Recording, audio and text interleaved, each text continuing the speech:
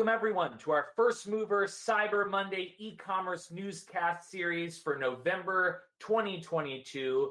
For many of you who are joining us, you've been with us before. Cyber Monday is a series dedicated to filtering out all the useful and maybe interesting and future useful headlines and their implications for us across the consumer packaged goods space, but all categories included, and in many cases more globally relevant news as well, since we live in a broader ecosystem than just North America alone. But welcome all of you who are joining us either live and or on demand as we make these events, all of our events at First Mover, flexible to fit your busy schedules. But we are always very honored to have all of you live listeners joining us as well.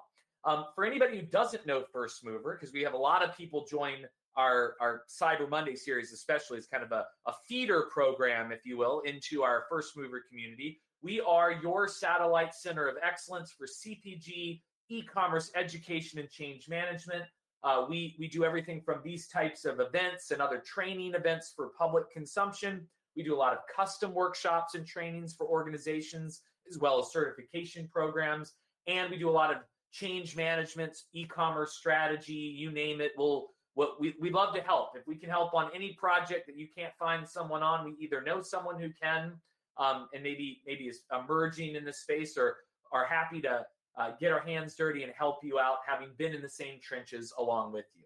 And while it's not about us, it takes first movers to know first movers. So my name is Chris Perry. I'm the Chief Learning Officer, co-founder here. I've been in the trenches with you all across e-commerce, sales and marketing, and local and global at Reckitt, Wellness Pet Company, and Kellogg's. Got to work with a ton of other wonderful companies out there when leading executive education at Edge by Essential. And now going into our third full year, which is quite exciting in e-commerce years.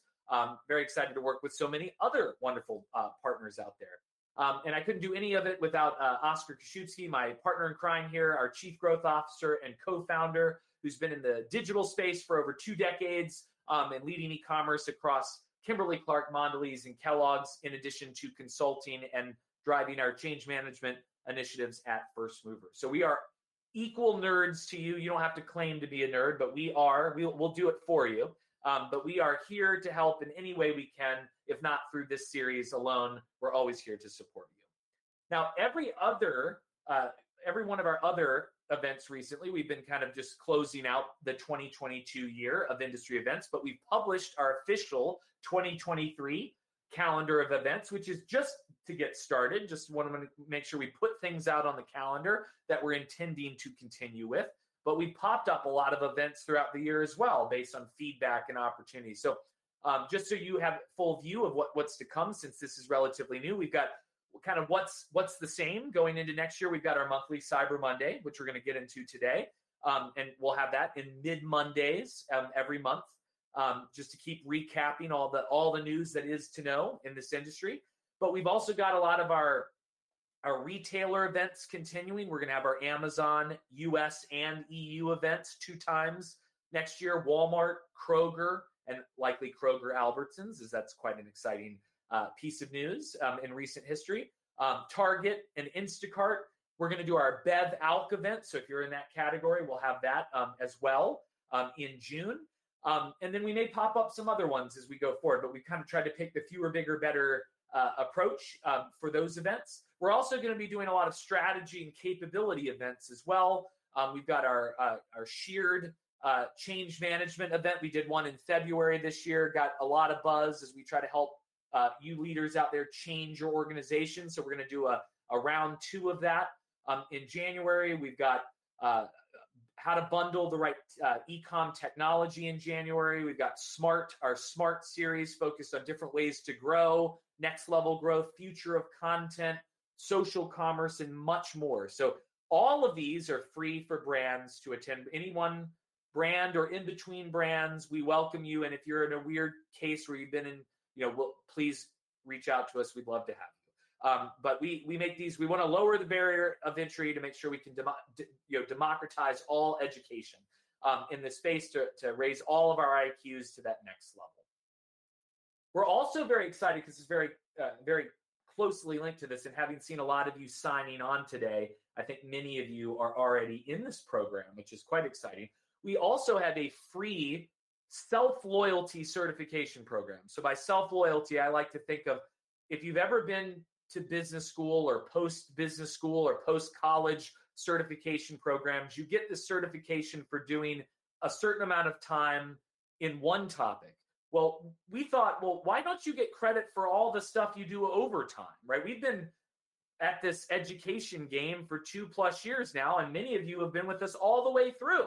And why don't you get credit? You've essentially done a mini MBA. Why don't you get credit for that? Well, we decided to answer that for ourselves by ensuring you do get credit for that, not to mention many other things. So we teased this in April, but we officially launched this over the last 2 weeks. Many of you have been bombarded by my emails, so I promise I'm not spamming you. Just want to make sure you got the details for your certification badge and all the perks that come with the different levels as you work your way up. But we have launched Torch, which is our certification program tracking and celebrating, obviously, a commitment to continuous learning over time, but really next commerce leadership, because to call it e-commerce would be short-sighted, knowing how we're merging into whatever's coming next that all of us will have to be prepared for. So many of you have been so cool to see everybody sharing their badges as we've been sharing those out for all of you who have already been in the program. We've got people who have spent 7 entire days of their life with us, which I hope Oscar and I've added that much value, if not coordinated that much value. It wasn't just us, right? All of the other education partners, but we are honored to have been a part of that much of your life, and we promise we're going to keep exceeding expectations. But my call to action for any of you is we've been emailing out in everyone in our in the different levels based on how many live hours of learning you have already completed with us. The goal is to give you credit for anything you've done on demand. If you've watched this on demand, we can't track it as easily as we can live, but we want to give you credit for it. And we're going to have a lot of other events, industry events, not First Mover branded, that we want to give you credit for, because it shouldn't just be our learning. It should be any legitimate learning you're doing in this space. So we've got a lot more ways to earn hours here. They're all free to earn. There's no price here except your time and commitment to yourself. But we've got 5 levels: Ember, Blaze, Soul, Polaris, and Sirius. If you thought I got nerdy, I've gone to the next level. We thought each one represents a brighter flame, a brighter light in this industry, going all the way up to a first magnitude star, which is Sirius. But Polaris being a second magnitude, brightest in our point of view on Earth. So we want you to work your way up to these, and we got other perks besides badges and all that kind of cool stuff as you get to Polaris and Sirius. If you did not get your badge, because you qualify for an Ember badge by attending today. It's up to 8 hours of learning. Many of you have many more hours than one, but you automatically qualify to be in the program, and then you just keep accumulating. We're going to be tracking the live ones over time. And then anything else that we can give you credit for, we'll be sending out details, and you can claim those. And you just keep working your way up. And then eventually we may have to have another level, because all of you will be like Delta, Sky priority, medallion mile earners here. So we kind of wanted to set a ceiling, but we know the ceiling will break, and we want to push you to that next level. But if you didn't get your badge, or you didn't get an email from us, it wasn't intentional. So email us now at torch@firstmover.com. We will get you your badge. We may have sent it to you and it went into junk or whatnot. You never know, but we will make sure you get it. It's free, and it's something you can share on LinkedIn, as well as should represent all this awesome learning that you're actually accumulating over time. So I'll leave that at that, but very exciting to launch this and to give people credit for all that great learning that often goes uncredited. And we wanted to make sure we give you a little love for that. So email us again at torch@firstmover.com, or you can reach out to Oscar or me on LinkedIn. We won't bite. We want to give you what you're due, and we'll make sure you get your appropriate badge, and then we'll keep upping you as you earn more hours. So let's get into today so that you can earn that next hour of learning. So many of you know the way we approach Cyber Monday. When we approach the news, we like to break the news down into 3 buckets. That doesn't really matter in the sense of each headline will sit in many things, but it's all about how you tell that story. Because some of these headlines that go an Albertsons and Kroger merger is kind of a big headline. That doesn't necessarily go unmissed. But what are the implications of that, and how does that fuel the next thing? And so we really think of the world as digital is driving everything from growth and influence, even in store, and the decisions of the shopper and our buyers at the retailer. And those are changing how the shelf and the store is evolving, how the shopper gets what they get, how the retailer gets them what they need, and how brands are going to market, and how the shelf is being determined. At the same time, e-commerce is unleashing all kinds of competition, i.e. rivalry is rising, as we like our alliteration here. And then that just drives even more digital, because a lot of the rivalry is coming in through the digital channels, right? So this may change over time as the storyline changes a little bit, but it kind of helps frame a lot of what's going on in this space. And so you may have heard of some of the news that we've heard, but we'll give you a little bit of a perspective, at least we can geek out together. If not, we'd always love questions or comments, or you can always follow up with us afterwards as well. But we tried to capture what we thought was most important in the last 30 days since our last Cyber Monday.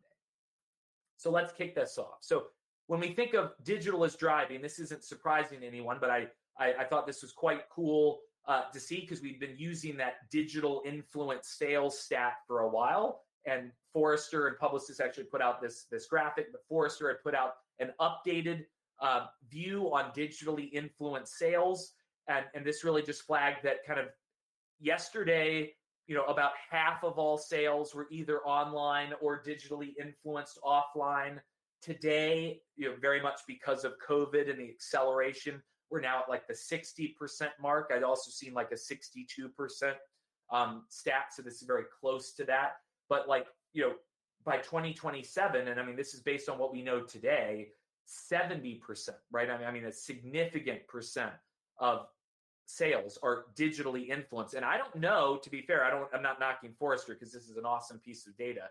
I don't know that it's easy to fully capture what the buyer in the retail environment is doing to the store shelf based on digital. This is more, I think, from a shopper lens, which is still quite powerful, but it's very possible that even more of that light gray pie piece in the non-digitally influenced sales might be digitally influenced by nature of, it's not that the shopper went online and got digitally influenced, it's that what they chose in store was planogrammed based on what was selling online. Because that's what we're starting to see now, is retailers choosing what goes in store based on what's selling best online. So that becomes maybe even more powerful story. So that isn't necessarily net new to a lot of us leaders of change out there, but we may still be pushing a little bit uphill, as Oscar and I see a lot in this space. And so this doesn't hurt to kind of bring in that broader halo effect, and actually at least some very credible stats to anchor our story and why we need to be doing what we're doing. And Oscar, I don't know if you had a take on that as we kick off our headlines today. Yeah, I mean, it's hard to definitely, one of the challenges that we have is like, what is the right proportion, right?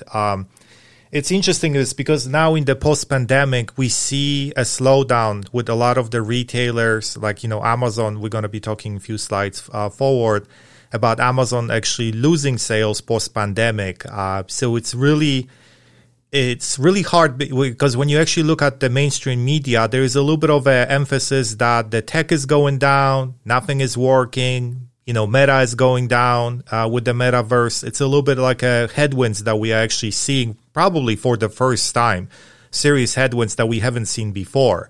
So it's a little bit, it's harder narrative to say it's like, hey, there is still potentially, 7+ points growth for tomorrow for online sales, right? It might really depend on the category.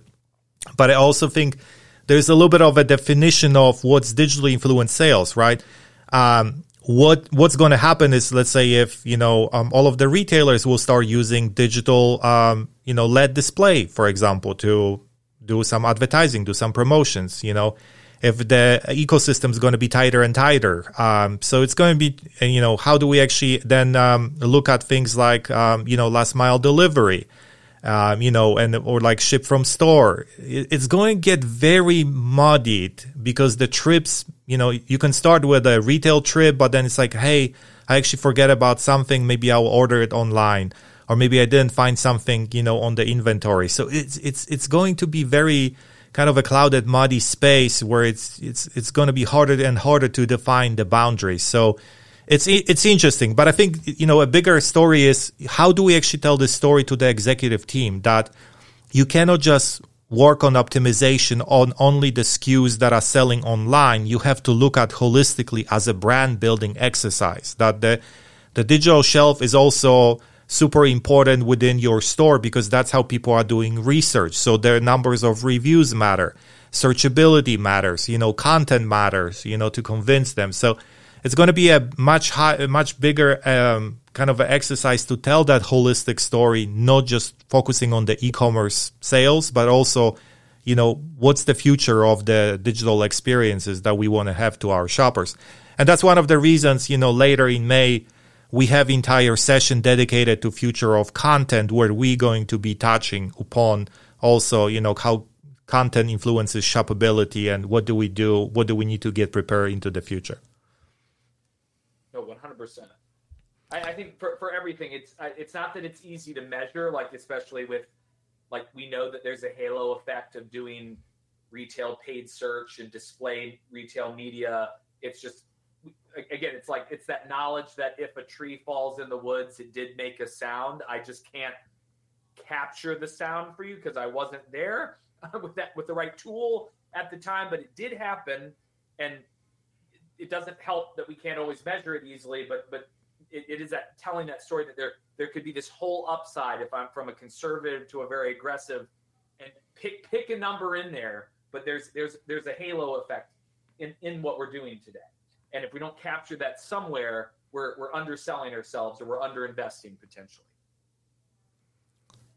So as you all know, there's always a lot of surveys kind of going on that, people are trying to kind of measure the attitudes and usage of different shoppers within the US. This one was interesting is because, 1,000+ shoppers were surveyed and 57% of them said that they would shop for grocery more at Walmart versus 15% that said at Amazon.com. And of course, a few things were mentioned, things like price, product familiarity, kind of being more loyal customer. But then, we know, of course, Amazon has a very generous return policy. I think at the moment, whatever you buy from Amazon, you can actually return it till January 31st, which they usually do it every day. But then, we know also, Amazon doesn't have things like, curbside pickup, so like any shoppers that want to kind of live in a little bit of a mixed environment, it's not for them. But nevertheless, the whole thing about, inflation at the moment, potentially economic slowdown, it's very clear that people are going back to the basics and grocery becomes a little bit more of a focal point again. And the convenience, the familiarity, and making sure that the experience is consistent is becoming more and more important. And I think this is like, if I looked in the last 6-7 years, what was the number one issue that Amazon has never solved was that Amazon Fresh, period, was never consistent because products were out of stock, things like, for example, just having single quantity versus like, let's say they had a yogurt, you bought a yogurt, they just had one quantity. I mean, how useful that is. So that experience was never consistent and they never kind of actually figure out what to do. And in the things like when the economy is slowing down, people do start looking what do they actually buy in terms of, their basket. So that familiarity, that consistency of experience matters more and more. But Chris, what do you think? No, I mean, it was cool. It was cool to see because again, like what is exciting is yes, Amazon is always important, but they're not the only game in town, and there are a lot of other players starting to rewrite. To be fair, Amazon changed the game from checkers to chess, but everybody now is like blowing out lots of different board games now, if we want to use that analogy, and reinventing how we go to market. Even though yes, Amazon still is a clear disruptor, but it is cool to see other players like Walmart maintaining their edge, if not writing their own edge in this space. And it is a category by category play, because there are a lot of categories where, you can even see on the left, even though it's a little bit of an eye chart, there's some where Amazon does have a stronger position, based on history, based on, breadth of assortment that they can carry, especially through the third-party marketplace. So it is cool to see the nuances of today. What I did think, though, to your point, Oscar, the thing that was really interesting to me was the familiarity with products. And I often think, we go to Amazon because they have everything, quote unquote, but yet, I don't know about you, but often, and maybe one of the benefits and detriments to that everything store is that, and we have to think about this as brand owners, right, or brand drivers at our companies, that we're up against private brands, exclusive brands, third-party seller brands, literally brands coming out of the woodwork. And we've got to justify in a very strange economic climate right now why you pay a little bit more for our brands in many instances without diluting the brand equity and the value. So the challenge I guess I see is how do you differentiate, even though what's interesting is on that right chart, the fact that people are choosing Walmart because of the familiarity with the products. Walmart doesn't let just any old brand on in, and because their marketplace is less developed, not as many can usurp the Game of Thrones, right? And win that throne at the top. So what's kind of interesting here is we may actually have a little bit more of a chance to differentiate ourselves with some of the non-Amazons while we're working our way through this period of recessionary, impact. And those retailers may actually benefit us, because when I go on Amazon and I search a category, in many categories, I see all kinds of brands I've never heard of. They don't even look like my son made the name up. And yes, some of them have good reviews, but some of them have literally like fly-by-night type brands. And there is a little bit of a lost credibility in that. Not a knock to Amazon, not a knock to those companies, but I have no idea. Like literally, we all could start something tomorrow and suddenly be on Amazon and look relatively credible overnight, even though we're not as credible as some of the other big brands. And that's definitely true in some categories more than others. I think groceries, food and bev has a little bit of a harder time, I think, because there is some level of I'm eating this and consuming this, and I have to trust the brand that I'm consuming. But still, over time, they could work their way up. But I do think that means Walmart gives us an asset there, and Target, Kroger, others give us an asset. So I just thought that was really interesting. I think it's not a matter of you have to win Amazon.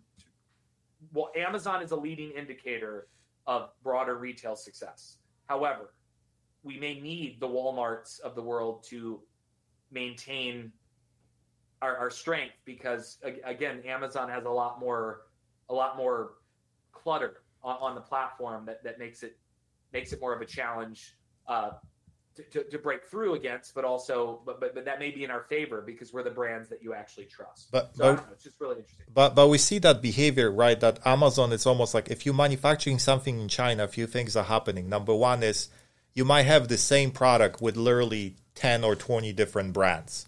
And by looking at it, this is exactly the same product, right? Exactly. So that happens quite a bit. Number two is we've seen, and my favorite example is always Theragun. So Theragun is like a muscle massager that helps you to, relax your muscle post-workout.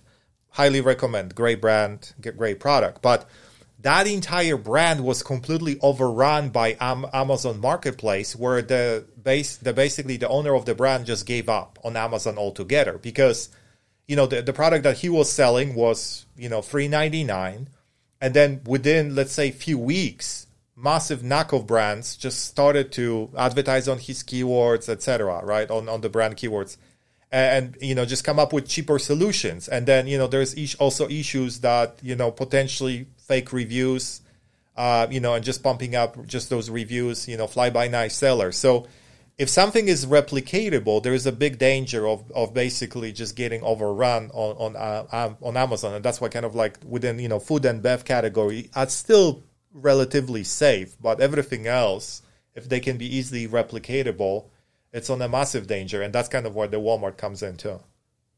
No, for sure. As a counterbalance. And I do like that Walmart and some of the other retailers that have launched or accelerating third-party marketplaces, they have the benefit of building from scratch, in the sense of they're adding sellers maybe a little bit more selective. I'm not saying it's perfect, but they're adding it more selectively than, where Amazon has to actually like almost harness 2.6 million global third-party sellers, all of whom, it's a little bit of the Wild West. Whereas, with the Walmart or others, they're adding like smaller numbers at a time, and they've got a little bit more control over it. It's not a perfect, there's no silver bullet to any of this, but it's kind of interesting. But this is just cool to see. Some of this is intuitive, but it's interesting to actually see it validated. While this seems like old news now for anybody who's moved on to November, I literally, as soon as Halloween, like on Halloween evening, there was a Christmas ad on television.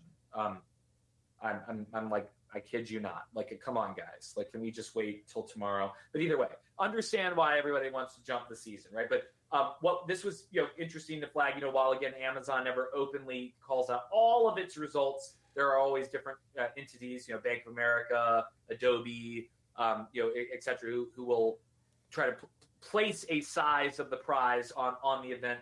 Bank of America estimated Amazon's October Prime Early Access Sale, or PEAS, as the acronym spells, to have generated 25% less than Prime Day in July at about $8 billion. Oh boy, only $8 billion. I'll take a piece of that in gross merchandise value. But so while again, and I always find this, you might be in the same camp. Whenever Amazon doesn't quote unquote do better than the last time, everybody immediately like piles on and like craps on them. Like, which it's like, okay, I'm not saying that they always should just get the benefit of the doubt, but like there might have been other benefits, and they might not. I'm sure they would have liked it to surpass their July event, but that was officially their Prime Day, and this was kind of a different event altogether. I think they intended for this to be a little bit lighter, but they saw other benefits, right? And I think that was the key here is by pulling forward the holidays of spending earlier, they captured market share at a critical time when a lot of other players are starting to ramp up their holiday pushes across Halloween and beyond. So it's a market share driver. It definitely was a branding event for Prime, who did up their price earlier this year and has a lot of other memberships upping their perks and benefits. So it was a great event, to keep people in the game, if not bring them in for the holidays.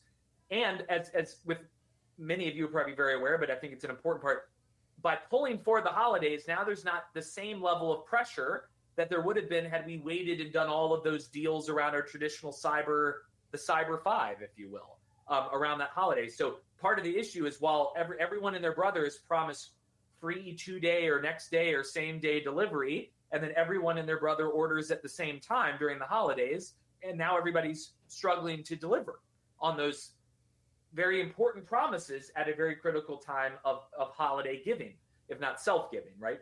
No judgment here. So I think it was an important event for them to run. It is interesting that they've added officially the second one this year. Not that they haven't had other deals and things during the year, but maybe my one watch out, not that they care what I have to say, but is that in Asia, you've got the double-digit holidays. Every single month, there is an event of Prime Day caliber. Singles Day, 11/11 is the really big one, but there's 12/12, 10/10, 7/7, 6/6, you get it, right? Every double-digit holiday has, and now the challenge, though, is that they're so frequent that many shoppers just wait until the next event, because why buy in between? There's going to be another deal leading up to, during, and after these events. And so the challenge is right now we've only really had the holidays, Cyber 5, and then Prime Day, and then the one-off individual retailer events. But if there ends up being too many of these, it's not. I mean, there could be other benefits like the smoothing effect from a logistics operations standpoint, but the issue could become kind of shopper fatigue, and then we're just subsidizing the purchases by I would say nurturing people to come on deal as opposed to actually shopping when they need it and wanting us that way. So it's not like, again, there's some good things. I think obviously it was good that Amazon was the one driving this. Walmart just had their half price Walmart Plus thing, a membership as a follow-up. Target had like a deals day type event to kind of counter this Peas event that went on. So everyone's trying to play in this game a little bit and find ways to bring people in as a point of market entry into their memberships, keep people in the franchise. But this is something just to watch out that we don't overdo it, because it could, it's a slippery slope once we overexpand. So in Asia, the way they're actually doing a lot of those events is they are specific to not to every category. So it's by category, right? So that helps to create more of a totem pole events. So that's number one. Number two is I'm going to be paying attention to what Peace, the Prime Early Access sale, has influence over the sales for Black Friday. I still expect the sales for Black Friday to be lower than last year, just because of a little bit of uncertainty with the economy. And we also see that a lot of brands are not necessarily want to take the price up because they are worried that they're going to price themselves out. So it's mixed by category, but I want to see influence over Black Friday. But the question that I have is we had a basically July sale, September sale. It's very heavy on the, back end of the year. Was that not the right choices? And maybe they are just running some algorithms and seeing it's like, hey, we got to prop up the sales because, the street's not going to respond profitably. The minute, the street gets kind of involved into the narrative, it becomes a little bit of a challenge. But I also, think about it is Amazon has been growing for the last, probably 20 plus years. We're going to start reaching plateaus or declines sooner than later. And it's just like, we always were conditioned to say, no matter what, e-commerce is going to grow year over year. You can actually see in the first slide, there was like, well, e-commerce can grow from 23% to 30% of overall retail sales, right? So that growth is built in our mindset. But we're getting into a little bit more of a commercial environment where it might not be so easy, where something that could have been forgiven maybe 5 years now, and you would still have growth. Maybe it's no longer, it might become a challenge. So I give an example. Amazon has not really invested into changing their UI or customer experience for years. And we know one of their products is a massive obstacle for brands to create really kind of innovative kind of experiences. That sooner or later is going to catch up with them. We know the, integration with the TikToks of the world, right? With the, social commerce. It's still not quite there. The live shopping is not really catching up. They can't really jive with the creators very well. Maybe in the past that didn't matter. Now it does matter because, for us to win in e-commerce, it has to be more nuance each time. Like our strategies, we have to sharpen our pencil when it comes into our strategies.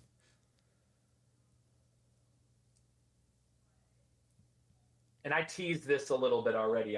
So this one you just a little tease. So, and this is kind of like the situation where we actually see where Walmart is trying to respond to all of the events that Amazon has, and they launched their own kind of a 48-hour discount promotion for Walmart Plus customers, which is great. It's very similar to what Amazon is doing, and we're actually going to see more and more.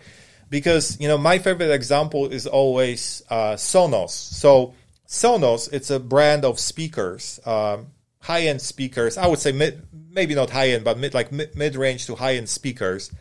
Very popular in electronics. But they refuse to participate, in any events like, Cyber Monday, Black Friday. They never discount. But what they start doing is they're starting to give loyalty, basically discount. So if you own the product before and you want to have a new version or you want to add something to your collection, they would give a discount, for that product. A lot of the times the brands would choose to do it through their direct to consumer, but we see that loyalty playing big factor into it because the challenge that we're going to have is all of those different events that are just wide events, broadly on the side is that everybody's going to start price matching each other. And suddenly we're going to be discounted, 365 days per day. And that becomes a problem for brands because you never actually can sell at the MSRP.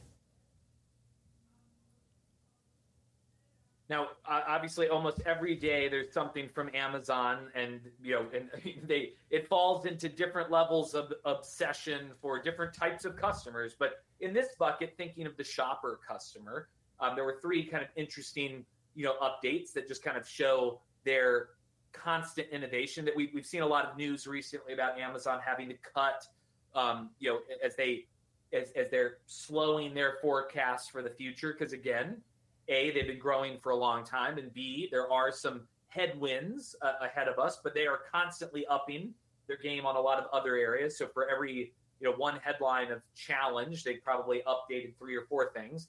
But a couple things here. Amazon is expanding its selection of ad-free music and podcasts for Prime members as part of the Amazon Music subscription program. They're also really trying to drive people into the official subscription as well. I only speak from my own experience of I had a playlist. Maybe I was riding too free for too long, but I had a playlist of 38 songs, and then within a week, only 8 of them are now available to me on my playlist. So my playlist got very short and a lot less motivational. But either way, I realized it kind of triggered me to say to my wife, I should probably just go ahead and do this, because this is how I listen to most of my music now. But they are looking at how they can obviously continue to bolster up the perks that come with their Prime membership, including access to some of the music through that program. Amazon Fashion and Snapchat have teamed up to introduce an eyewear virtual try-on capability for customers and brands. So this is one of many ways. I know we've actually highlighted some of the things Walmart, as they had acquired Zeekit and a couple other technology capabilities to offer virtual try-on support. Amazon is also driving change in that space. It's not new. We've seen some of the ways you can visualize furniture or pieces of different items in your home or in a room. It only makes sense that a lot of this is coming towards the items that we would wear as well.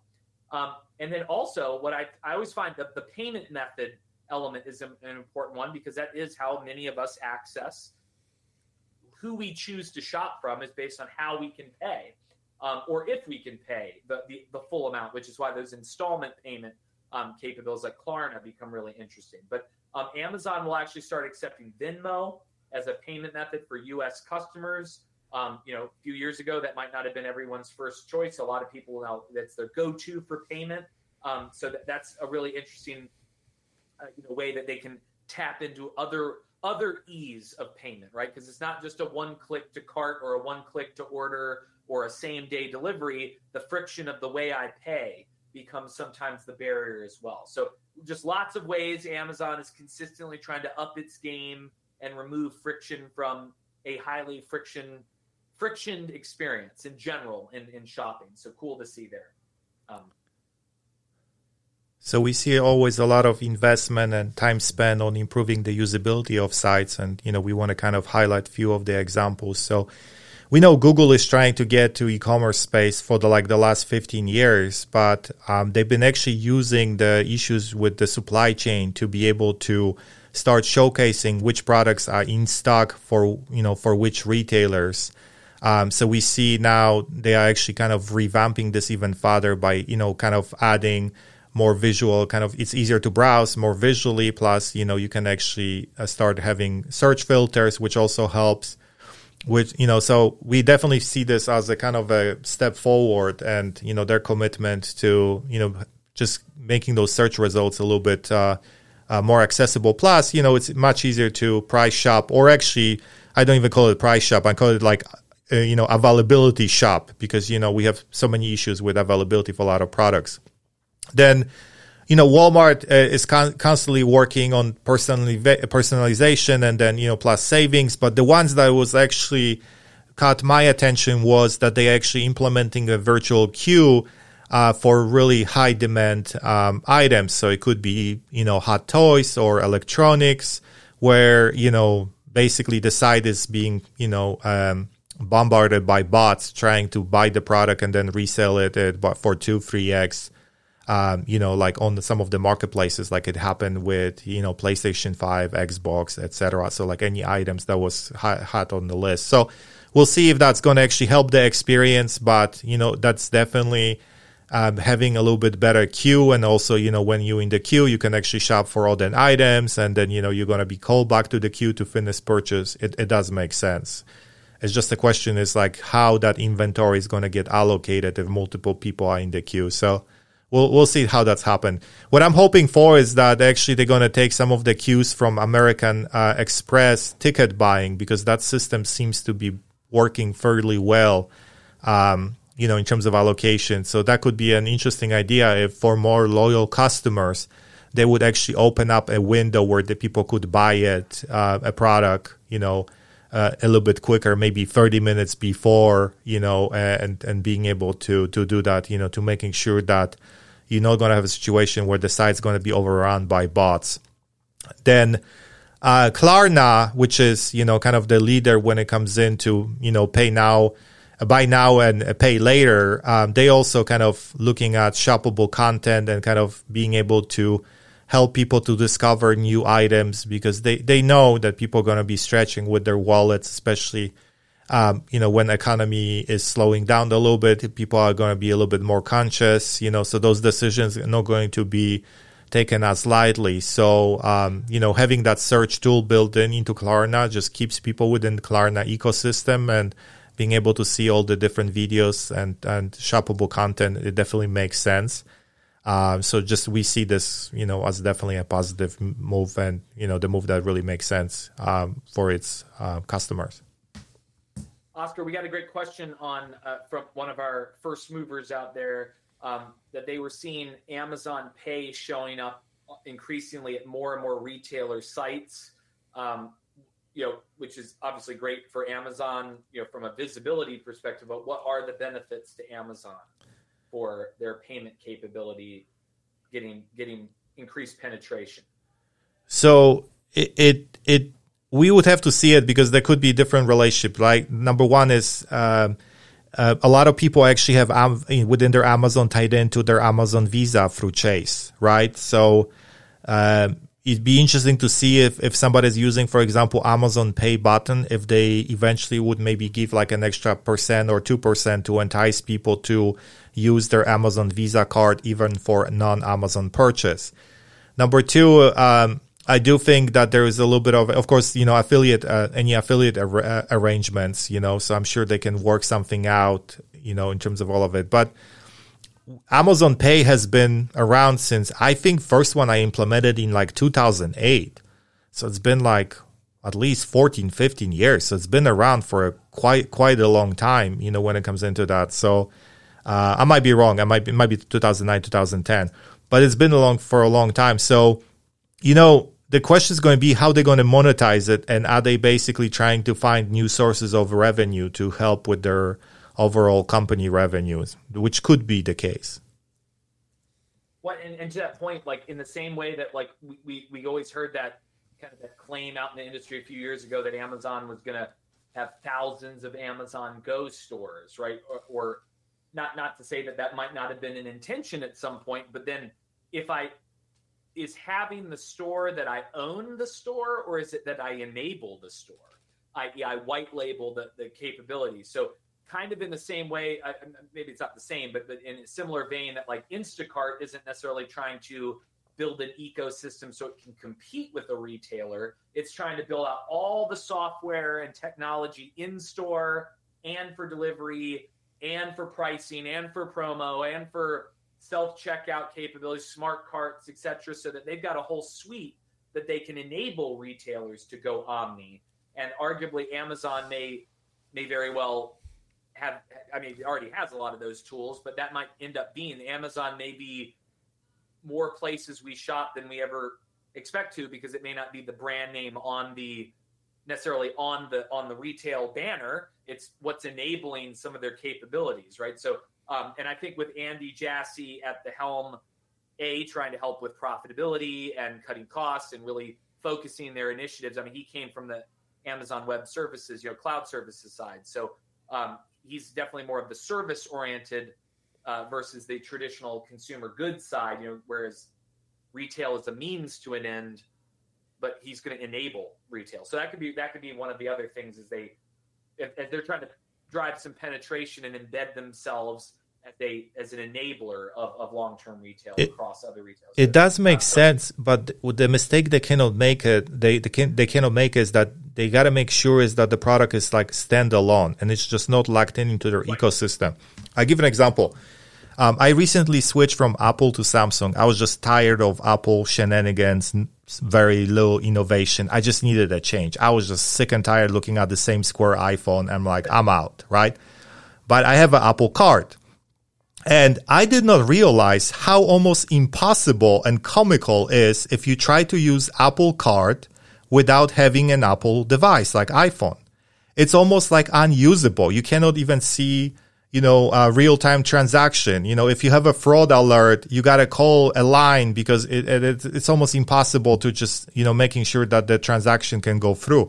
So as long as they understand this, like they cannot be so locked into their ecosystem that the minute somebody leaves the ecosystem, you can no longer use the product. That makes sense. That just got to keep thinking about this, that, if they want to start making money out of the financial sector, make it usable. Oh, 100%.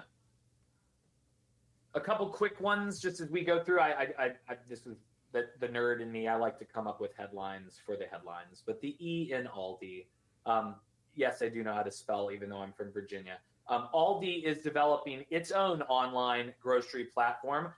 Undoubtedly, I have to say, because Aldi historically has leaned on Instacart. So I wouldn't assume necessarily Instacart is out of the picture. But more of, as we're seeing a lot more retailers try to own the portal, if you will, the way that, really kind of the way that Kroger or Walmart, you come order through us and we may shop it out to a back end partner to deliver for us, or prep the pickup. But we want to be the one that owns the data and controls that experience. And so Aldi, like many, Aldi, Lidl, Trader Joe's, all of these, like the hard discounters, have been growing quite strong with smaller formats, obviously convenient locations. They've got the private brand, so they've got something differentiated, but they were kind of tapping into Omni by leveraging partnerships like Instacart. They weren't necessarily going Omni outright themselves.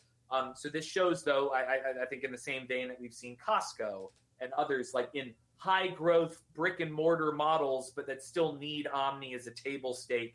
And so it's kind of cool to see Aldi starting to make some of those steps, because they do pose some meaningful challenge, competitive challenge in the marketplace for both retailers and brands, as they take more share away from the bigger brands, as more and more shoppers may choose Aldi and the brands that they sell. Then, there's always a lot of innovation when it comes into stores and what the stores are doing, and a few things kind of caught our eyes. So number one is 7-Eleven. It's actually trying to step up their tech game. So, they are doing a lot of partnerships, and one of them is including with True, which is a kind of AI, AR-driven technologies, to help to simplify some of the store operations, as well as, just looking at the workflow of each associate, to trying to simplify it. But 7-Eleven, it's not known for its innovation, but sometimes, they launch something like, in Asia, for example, that they had a kiosk that was literally was using kind of like a 3D display in the air. So you could actually operate it as a touch panel. So that basically meant you could check out without touching physical things and, select options. It was basically a little bit of like a hot technology in the car that was displayed, and then basically camera was, catching what people were pressing, in the thin air without actually touching a physical thing. So 7-Eleven does look at innovation quite a bit, and it's not really known as a kind of like a tech giant, but that's a little bit of a branding that they need to kind of overcome. But they're always working on things on the background. And then Walmart is just launching kind of more of a section for Netflix. They want to really focus on music, apparel, collectibles, games, and season items for any of the Netflix show. It's a great idea, but it seems a little bit like an idea of the past. I would want to see better integration of content and commerce together. It's like, for example, having, Walmart written into some of the, shows that they are actually having purposely, right? It has to be in a very smart way, right? Or even if you see something on the show on Netflix, hey, having an easy way to check it out, on your app, through Walmart.com. I honestly think it just feels a little bit that there needs to be a better kind of a connectivity between content and shopping. That seems like a little bit of a untapped opportunity. And then lastly, what I was very excited about is, their partnership with Poppable. What they want to do is they want to have those pop-up stores that are temporarily within the Walmart store. So it's going to be a very short-term retail leasing. They're going to be able to have their own kind of pop-up stores, brands. And I honestly think that's something that will create a lot of excitement if they can actually have the right curation of some of those brands coming into the store. That could create a lot of kind of excitements for people that want to check out, what's on the agenda, who's in the pop-up store. The challenge, of course, they're going to have is what happens if they don't have anybody, like, what they would, do about this, because the stores cannot change, kind of displays that quickly. Like if I go to my local Target, they literally have 1/4 of a store they are building a new display, which, nobody really wants to shop, in a kind of construction zone. And Oscar, what's funny is this kind of continues to push us towards like a world where maybe it's not that surprising, but like the traditional shopping mall is not completely dead, but it's obviously undergone a lot of evolution. But now it's almost like the big box retailers almost become the future mini shopping mall, because the store space ends up becoming not only its seasonal merchandising and showroom effect, but there's stores within stores and pop-up experiences and whatever. And that's not a bad thing. It's just interesting to see where one concept actually kind of gets reinvented into another one. It was just a matter of who owned the space. And maybe how big that space was. So it's just really interesting. It's going to be mind-binding, like Inception, suddenly walls are changing on you. No, exactly. We obviously, this is old news now, but obviously exciting news, assuming this goes all the way through and doesn't have a complete, I want to say smackdown because of the FTC and our, I would say our more antiquated U.S. antitrust laws that look at the idea of competition through the lens of like big oil and big steel and not through a world of like tech giants. But obviously earlier in our last month together, since our last Cyber Monday, Kroger and Albertsons announced their merger, assuming that approval, for $24.6 billion. And again, what I think this actually creates, so Oscar and I have talked a lot about this, but this creates healthy competition, not poses risk to it, because now, arguably a Walmart and a Target, not just, and these stats were showing kind of from a grocery perspective, but obviously in general, all categories, it actually gives another major player out there with a different model, right? A very decentralized, multi-banner, fragmented, but now national footprint that really, and obviously with Kroger's Ocado partnership fueling, it could really set up all of those banners in the network in a very thoughtful way with an advantage, to compete in this space. But it would make Kroger Albertsons number 2 in total U.S. grocery market share per 2021 numbers, and it would make them number 3 when you look at online because of Amazon and Whole Foods, to date. So I'm excited about this. I think we're going to see a lot more of these, even if they're not on the same par size-wise. I think we're going to see a lot more of these potential mergers and acquisitions coming from other players who see the opportunity to pair up together for synergy. So I again, more to come with this actually going all the way through and then maturing as as it takes a few years, I'm sure, to truly integrate. But if anyone could own a fragmented retailer network, it's a fragmented retailer network like Kroger, and I think they may actually be the best to help bring all of those under one management umbrella, even if they still have different banner names. It's going to be interesting to see how the government's going to respond to it. So a few things that kind of struck me. Number one is I was looking at the supply chain map and all of the different warehouses that Kroger and Albertsons had. So they do have a little bit of a overlap of about 300 stores, a lot of them in Texas specifically. Texas, Oklahoma, etc. But surprisingly, Albertson actually has a lot of banners in Northeast where Kroger doesn't have a presence, and that's what they were actually building out those warehouses, trying to go through e-commerce to Northeast, including where Chris is in Boston. But few things are happening. Number one is, no matter what, grocery channel is very fragmented in the U.S. There's a lot of those independent stores. So U.S. is not kind of built for, those large retail chains like Walmart, for example. So be interesting to see is like if they're going to basically make a comment that Walmart virtually has no competition and it needs competition from a much more established player that is able to go toe-and-toe with them, so they don't have such a dominance. So that probably is going to be kind of one of those points. And then on the e-commerce side, I don't think, honestly, it's going to matter that much because number one is most likely the government's not going to pay attention to that. But I think the play is really all about the technology that the partnership of Kroger and Ocado has, and can it actually bring Albertson to 21st century a little bit quicker versus where they are.